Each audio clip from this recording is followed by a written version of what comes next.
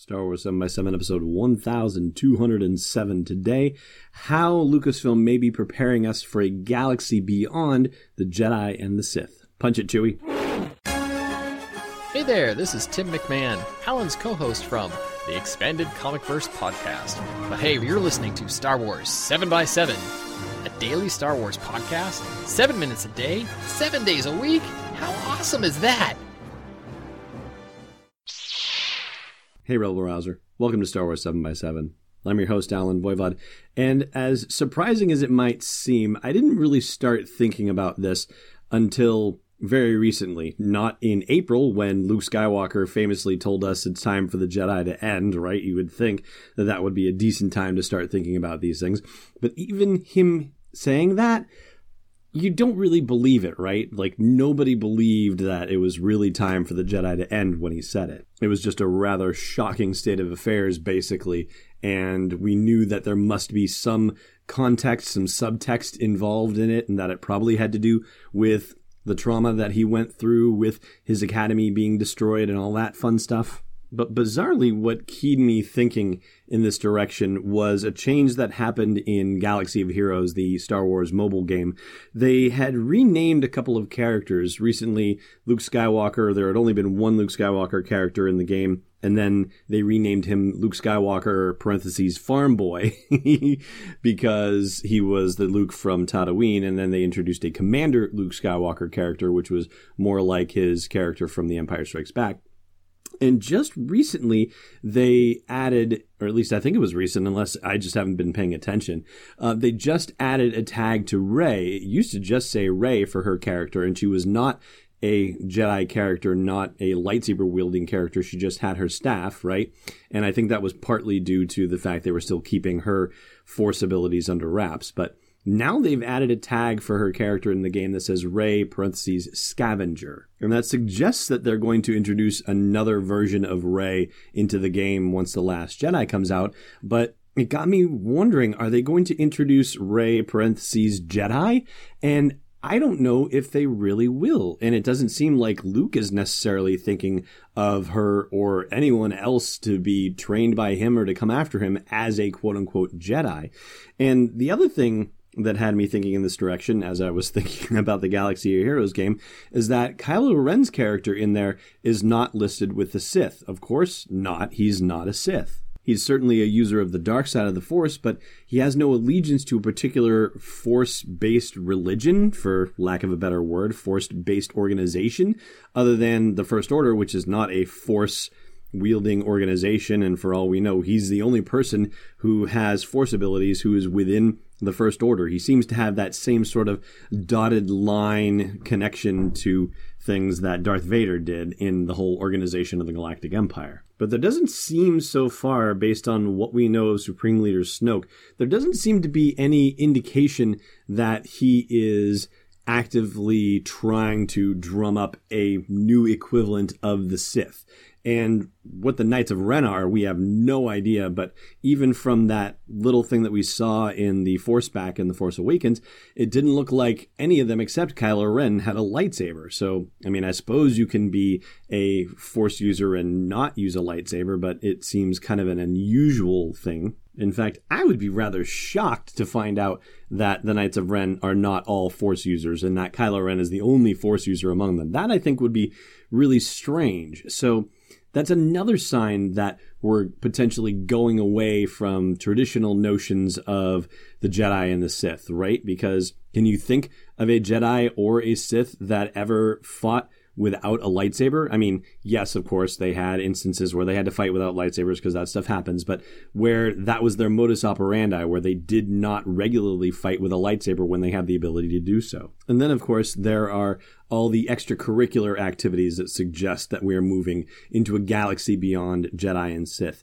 And by extracurricular, I mean anything happening outside of the saga movies. So Rogue One, of course, being a huge example of this, with the planet Jedha and all the various Force-worshipping religions that are represented on Jedha by various the word just flew from my head. Pilgrims, people on pilgrimages to Jedha because it's such a holy place in the lore of the Force in general. And even in the cartoons, it's come across as well, where you have the Bendu character from Star Wars Rebels that was prominent in Season 3, where he represented neither the light nor the dark. He was the one in the middle, as he described himself. And we are not getting any labels for characters that are walking away from the Jedi Order, but who are still wielding lightsabers like Ahsoka Tano, for example. And Pablo Hidalgo from Story Group has been asked, well, if she's not a Jedi, then what is she? And his response is just that, not a Jedi. So they don't have a name for it. Not that they necessarily have to have a name, but that's another sign that I think we are moving into a post-Jedi, post-Sith galaxy in Star Wars. And I'd love to hear your thoughts on this. Like, do you feel like it's trending that way as well? And if so, what do you think about that? Please do share your thoughts at the comments at the blog post for the show's episode at sw7x7.com. All right, I'm going to take a quick break and be back with one other random thing to close the show off. Stay tuned. Hey, Rebel Rouser. The Last Jedi is coming out in theaters in December, and so it's time for you to brush up on your knowledge of The Force Awakens. Luckily, I've got the thing for you. It's the unofficial Star Wars The Force Awakens trivia book. It's available on Amazon right now. Just go to sw7x7.com/TFA to get right there. And inside you'll find more than 501 galaxy-spanning questions and answers about The Force Awakens. Again, it's the unofficial Star Wars The Force Awakens trivia book, sw7x7.com/TFA. Welcome back. So we're not just talking about a galaxy beyond the Jedi and Sith. We're actually going to be starting to talk about a galaxy beyond facts as well. And what I mean by that is this. There's an interview with Ken Liu in Entertainment Weekly, or at least on their website, and it's about the new book that's coming out, The Legends of Luke Skywalker, that Ken wrote. And the whole thing about this book is that it's people swapping stories about Luke Skywalker, what they've heard about him, who they think he is. And, I'll skip all the really fascinating stuff about mythology and controlling your own destiny, because that's all there in the article, and I will link to it at the blog post for the show's episode. But the thing I want to flag is how the question here is posed says, this book also occupies a really fun place because on one hand it's canon, but at the same time these narrators are clearly unreliable. And Ken's response is, the fun thing about writing this book is that it's a really interesting effort by the Lucasfilm Story Group to expand the range of stories that can be told in the Star Wars universe. This book in particular occupies a strange place. It's sort of in-universe legendary stories or in-universe tall tales. So what is the relationship of these stories to canon? I can't resolve this for you, and if you read the stories, clearly many of the narrators are not reliable.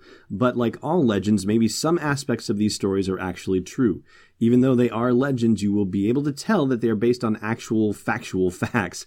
But there are also bits in there that you've never seen before, and they may also be factual truths, but it has this very unstable relationship to what fans usually think of as canon versus non-canon. And I've seen occasional comments, of course I can't pull an example off the top of my head right now, from Pablo Hidalgo, again from Story Group, talking about, something that doesn't necessarily have to be considered reliable, that doesn't have to be considered as official canon, that maybe the stuff that you hear in Star Wars stories, whether they are in movies or TV or books or comics, that maybe you shouldn't necessarily take everything as the gospel truth. And on the one hand, it's kind of exciting that way, because now you have different perspectives that you're bringing to bear on things, and you can decide for yourself how you want to view the history of the Star Wars galaxy. Little by little, we're developing this stuff, right? Most of the history of the Star Wars galaxy, I think, is pretty well set, as in, this happened and that happened and so on and so forth.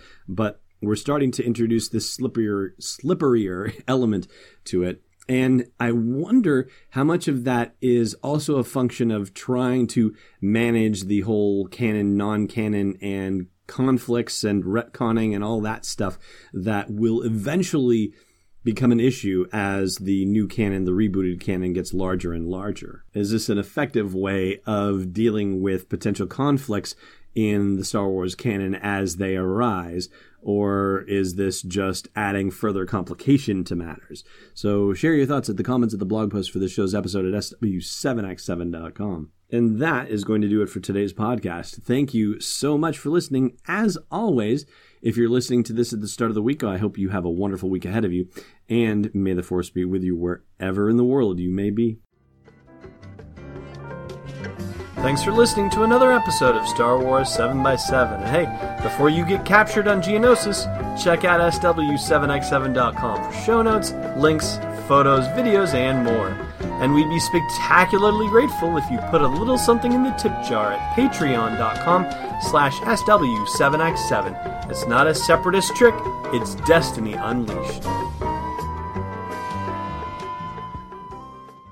This podcast is not endorsed or sponsored yet by Lucasfilm Limited, Disney, or 20th Century Fox, and is intended for entertainment and information purposes only. Star Wars, the Star Wars logo, all names and pictures of Star Wars characters, vehicles, and any other Star Wars-related items are registered trademarks and/or copyrights of Lucasfilm Limited, or their respective trademark and copyright holders. May the Force be with them. All original content is copyright 2017, Star Wars 7x7. We hope you love it.